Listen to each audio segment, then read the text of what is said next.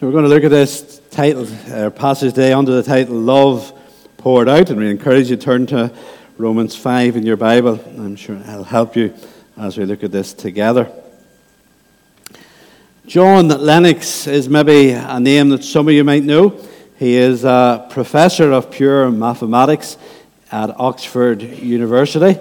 He is also, he's a man from Armagh City originally, but he's probably best known as a man involved in apologetics, defending Christianity from the likes of Richard Dawkins. And if you ever look on YouTube, I'm debating with Dawkins. He's the one person I've seen that can really put Dawkins in his place with just his pure logic of argument.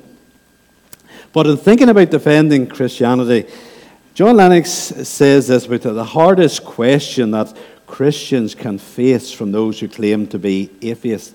And he says this, the question is this: if there is a good God who is all-powerful, how can he allow suffering?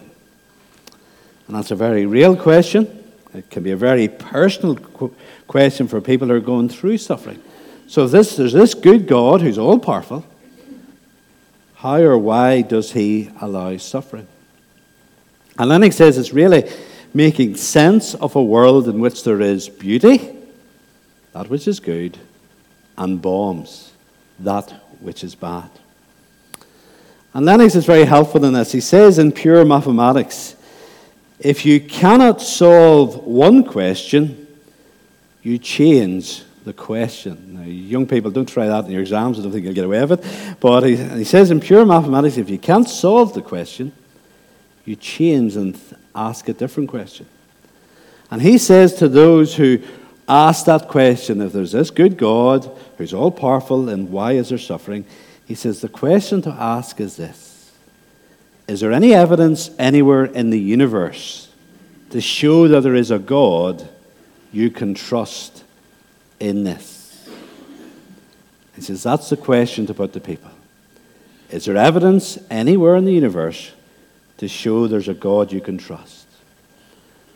And the answer to that has to be the cross. The cross of Jesus Christ, where we see God who comes down and shares in our suffering. And that's the answer to that question. That's the only place where hope and sense can be found in that question, at the cross of Calvary. And we're going to think about that cross today. This verse 6 in Romans 5, it begins with the word for.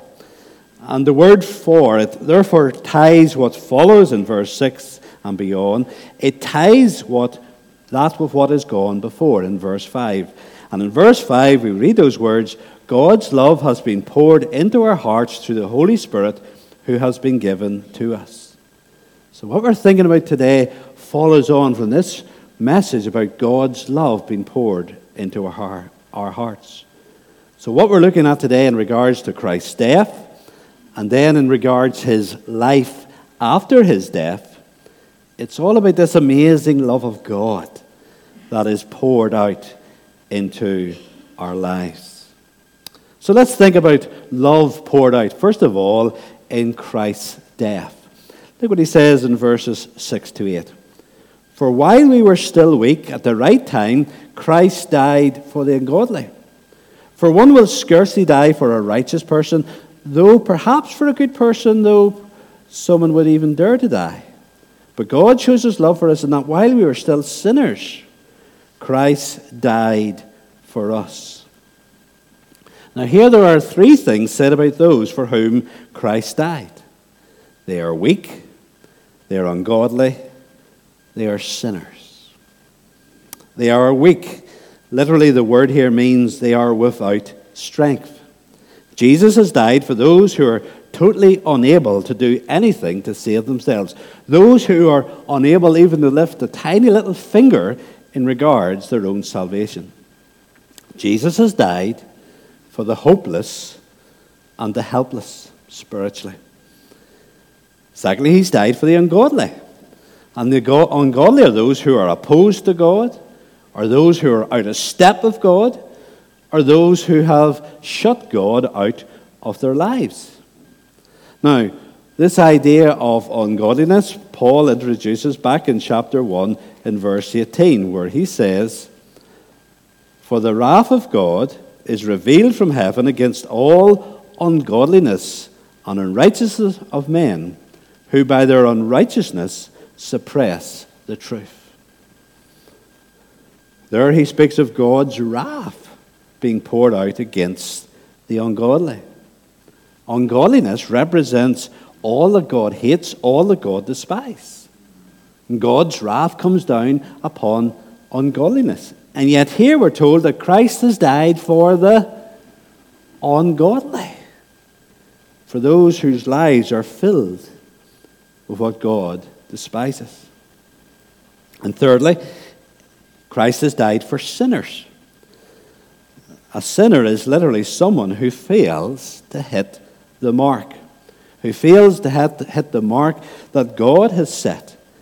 A sinner fails to measure up to God's perfect standard. Now, Paul's argument here is fascinating. Look what he says in verse 7 here. "For one will scarcely die for a righteous person, though perhaps for a good person one would dare even to die." Now, a righteous person is someone who is upright, who's respectable, who is moral. And Paul said, well, scarcely one will die for such a person.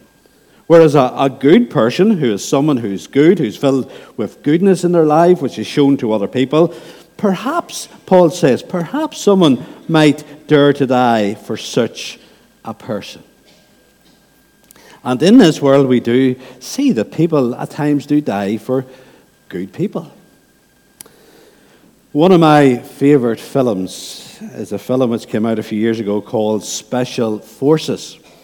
It is the story of French special forces who are sent to Afghanistan to rescue a journalist who has been kidnapped by the Taliban.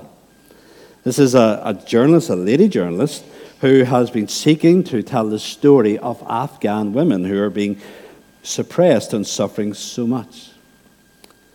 And so these special forces are sent in to rescue this woman. And in doing this, several of this unit are killed.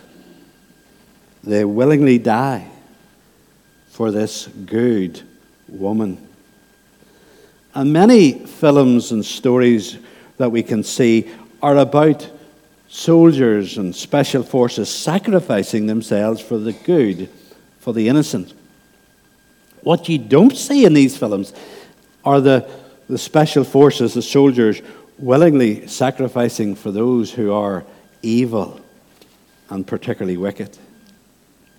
And yet, what do we read about Jesus here in verse 8? "But God shows his love for us, in that while we were still sinners, Christ died for us." Jesus died for the weak, for the ungodly, for sinners. Jesus died for those in whom, from his pure, holy, and perfect perspective, there was no good in them. There was nothing attractive about them to him. In his purity, he just sees a life full of sin. Their lives were filled with all that he opposed, all that he hated, all that he despised. Their lives were filled with ungodliness and sin. And he dies for them. If we don't see how amazing that is, we fail to grasp the extent of God's hatred towards sin. Something of God's hatred towards sin can be seen in how he sends the unsaved to an eternal hell of suffering. Think about that. Think about who you would call decent people who are not saved. God will send them to hell forever because God despises, God hates the sin in them. He hates their lives so much that he will send them to hell. And yet the amazing thing is, Jesus has died for people like us who are filled with this sin, filled with this ungodliness. And this is what makes the sacrifice of the cross so amazing. And this sacrifice, remember, it's not just the idea of Jesus. It says here in verse 6, it happened at the right time. It happened according to the time, the will, and the plan of God the Father. This was something God, Father, Son, and Holy Spirit were totally immersed in. They looked upon a world of the sinful, the ungodly, and in love, Jesus is sent to die for them. God's love is poured out in Christ's death. But secondly, God's love is poured out in Christ's life in verses 9 to 10. Now, Paul's focus on Christ's death for people while they were still weak, ungodly, and sinful, his purpose was to instill within believers great hope and certainty for the future. That's why he's teaching this. Look what he says in verse 9. Since therefore we have been justified by his blood, much more shall we be saved by him from the wrath of God. Now, Paul, what he's arguing here is that since Christ died for us when we were the weak, the ungodly, and the sinful, since we have been justified, since we have been declared righteous through his blood, which is entirely an act of grace, when we were in that terrible state of sin, we can be sure in regards to wrath to come for sin that we will be saved. The wrath at the end of the world, we will be sheltered from it. We will be safe in Jesus. Because if, while we are sinners, he died for us, we can be sure we will remain safe when the wrath comes at the end of the world. You see, our justification is entirely an act of God's grace through Jesus, through his shed blood on the cross. Because it is an act of grace, because it's something entirely done by God, it cannot be lost. God doesn't change his mind. God doesn't justify a sinner one day and then judge them and condemn them at the end of the world on another day. Our justification, we are declared right with God when we were at our worst, our ungodliness and sinfulness. Therefore, there's nothing that can come into our lives that can take our right standing with God away. When God saw the worst about you and sent Jesus to die to save you, there is nothing going to stop God from carrying that salvation through to the world to come. You see, if salvation depended on us, if we are the people who triggered the sacrifice of Jesus, if it was up to us, if we somehow triggered that sacrifice of Jesus, then we could do something possibly that would trigger God changing his mind. But what Paul is teaching, it's nothing to do with us. It's all of grace. It's all of God's plan. It's all of God's love. And those things do not change. And so if through faith you're right with God, you know you're safe when the wrath of God comes in this world. Our only hope, our only assurance as we think of the future judgment of God has to be the sacrifice of Christ, the shed blood of Jesus. When that is where our hope is fixed, then our hope is sure. Our hope is certain. We have the shelter in the blood, trust in the blood of Jesus to cover us. But Paul pushes his argument further here for our encouragement and assurance. Look what he says in verse 10. For if while we were enemies, we were reconciled to God by the death of his Son, much more, now that we are reconciled, shall we be saved by his life. Now, what is he saying here? So the Christian can say, if while I was an enemy of God, in my unsaved state, Jesus died for me, how much more secure am I now in my reconciled state, now that I'm a friend of God, how much secure I must be. While I was an enemy, Jesus died for me. What will Jesus do for me now through his life? Now that Jesus lives, now that I'm a reconciled friend of God through Jesus, what more will Jesus do for me? Yes, Jesus died for me, his enemy. Now Jesus lives for me, his friend. And what will be the result of Jesus living for me, his friend? Look again, verse 10. For if while we were enemies, we were reconciled to God by the death of his Son, much more now that we are reconciled, shall we be saved by his life. Now the key thing is, what does this mean to be saved by his life? Well, it has to partly refer to the wrath of God to come at the end of the world. But I think it means more than that. Being saved by Christ's life has to refer to Christ bringing to us the full benefits of his salvation. Jesus lives to give to us the full benefits of being rescued from sin. Yes, being saved includes being rescued from God's wrath, and of course that's so important. But being saved includes becoming a new creation, being reconciled to God, being adopted into his family, continuing to know his presence, his fellowship, his power in our lives day by day. Jesus lives to pour into our lives the benefits of what he's achieved for us. Now, Paul speaks a bit more about this in Romans 6, and we'll put it up here on the screen, where he says, now, if we have died with Christ, we believe that we'll also live with him. We know that Christ, being raised from the dead, will never die again. Death no longer has dominion over him. For the death he died to sin once for all, but the life he lives to God. So you also must consider yourselves dead to sin and alive to God in Christ Jesus. Now, what Paul is saying here, Christ, when he was raised from the dead, this new life that Jesus has after being resurrected, it's an indestructible life. Jesus can never die again. No one can ever kill the resurrected Christ. And when we are joined to this resurrected Christ, through rebirth, through faith, the benefits of his indestructible life will come to us. The resurrected Christ will bring to the believer new life in God, a life of richness, a life of fullness, a life of the Hebrew shalom, a state of peace and contentment, a life of experiencing the love of God, which is beyond limits.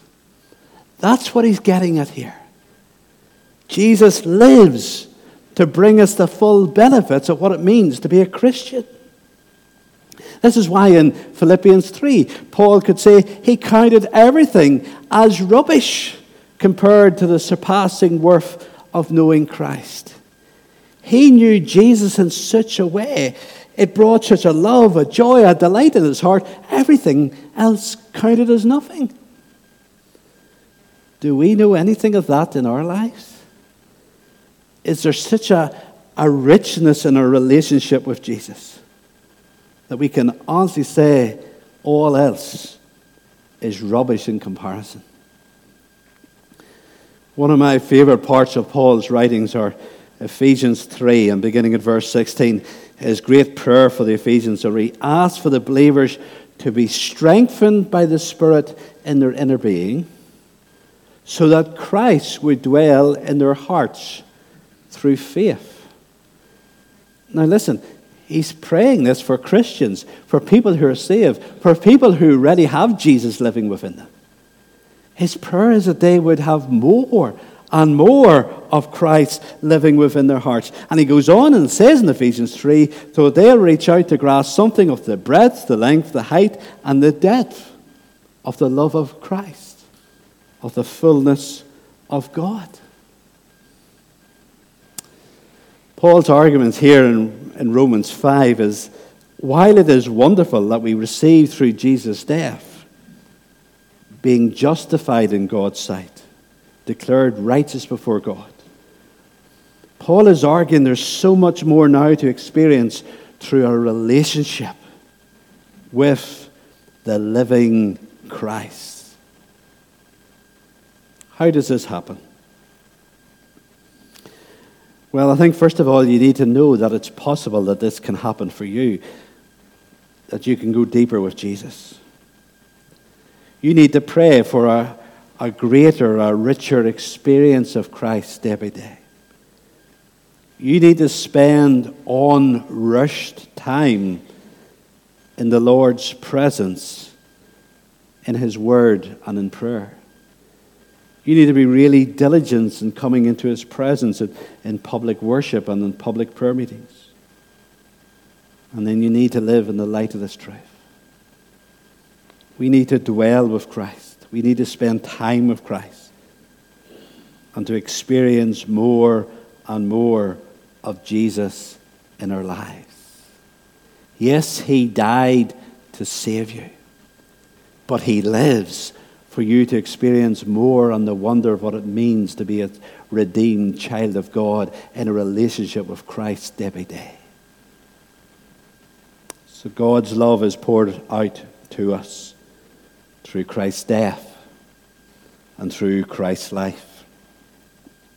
And very briefly, God's love is poured out to us for joy in the Lord.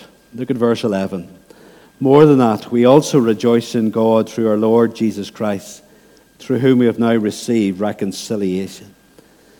Now, this is the third time we have come across this word rejoice in this chapter. In verse 2, Paul speaks about rejoicing in the hope of glory of God. In verse 3, he speaks about rejoicing in our sufferings. Now in verse 11, he says rejoicing in God. More than that, we also rejoice in God through our Lord Jesus Christ. Now remember what I said, I think, last week, that this word rejoice or rejoicing can be translated as boasting in other parts of this letter. The word means that whatever we focus on, whatever we boast or rejoice in, it is something that consumes us. It is something that takes over our lives more and more. And this is telling us something here very important about Christianity when Paul says that we will rejoice in God. Christianity is not just a matter of being forgiven and know we'll go to heaven one day. Christianity is not just a matter of being forgiven and trying to live a good, upright life and reading your Bible and praying a bit. Christianity is about having a living relationship with the risen Christ. The purpose of Christianity, the purpose of this salvation, is that we would be a people consumed by God. Remember, Adam and Eve, before they sinned, their focus was God. They lived with God. God was at the center of their lives. When they sinned, their focus became on themselves, and they were aware suddenly that they were naked. The center of sin is that wee word I. So sin takes the focus from God to focus on ourselves. Salvation reverses that process. The purpose of salvation, yes, is to get us to heaven. Yes, is to save us from hell. But the purpose of salvation is that we will be a people no longer consumed by ourselves, but a people consumed by God, by Christ, consumed by His worship, consumed by His will, consumed by a relationship with the living God. You see, Christianity is not just about accepting a creed where you trust in Jesus' death to get to heaven, to be saved from your sin. Christianity is about Christ. Christianity is about knowing Christ. It's about having a relationship in Christ. Christianity is about rejoicing in the wonderful God who is revealed through Jesus. And really, Paul's desire, Paul's prayer here, is that his people would be a people more and more consumed by Jesus. And what's the way he put it, writing to Philippians? For me to live is Christ. To die is gain. Can we say that? For me to live above everything else is Christ. Jesus has died to reconcile us to God. Jesus lives so we can know Him, we can be consumed by Him, that we can live for Christ. Let us pray. Oh, Father, we just pray for your grace and help. And Father, the real challenge here is to focus on Jesus, to know more and more of Christ in our lives. Father, this isn't something we can just work up. It's not just something produced by our efforts. It's something, Father, as we dwell in prayer and dwell in your word, dwell in worship, it is something that your Holy Spirit sheds abroad in our hearts in a fresh way. Oh, Father, that we would be a people who are described as others as fanatics, not of religion, but fanatics of Jesus. That we would be a people consumed by Christ. Oh, Father, for such grace we pray. Amen.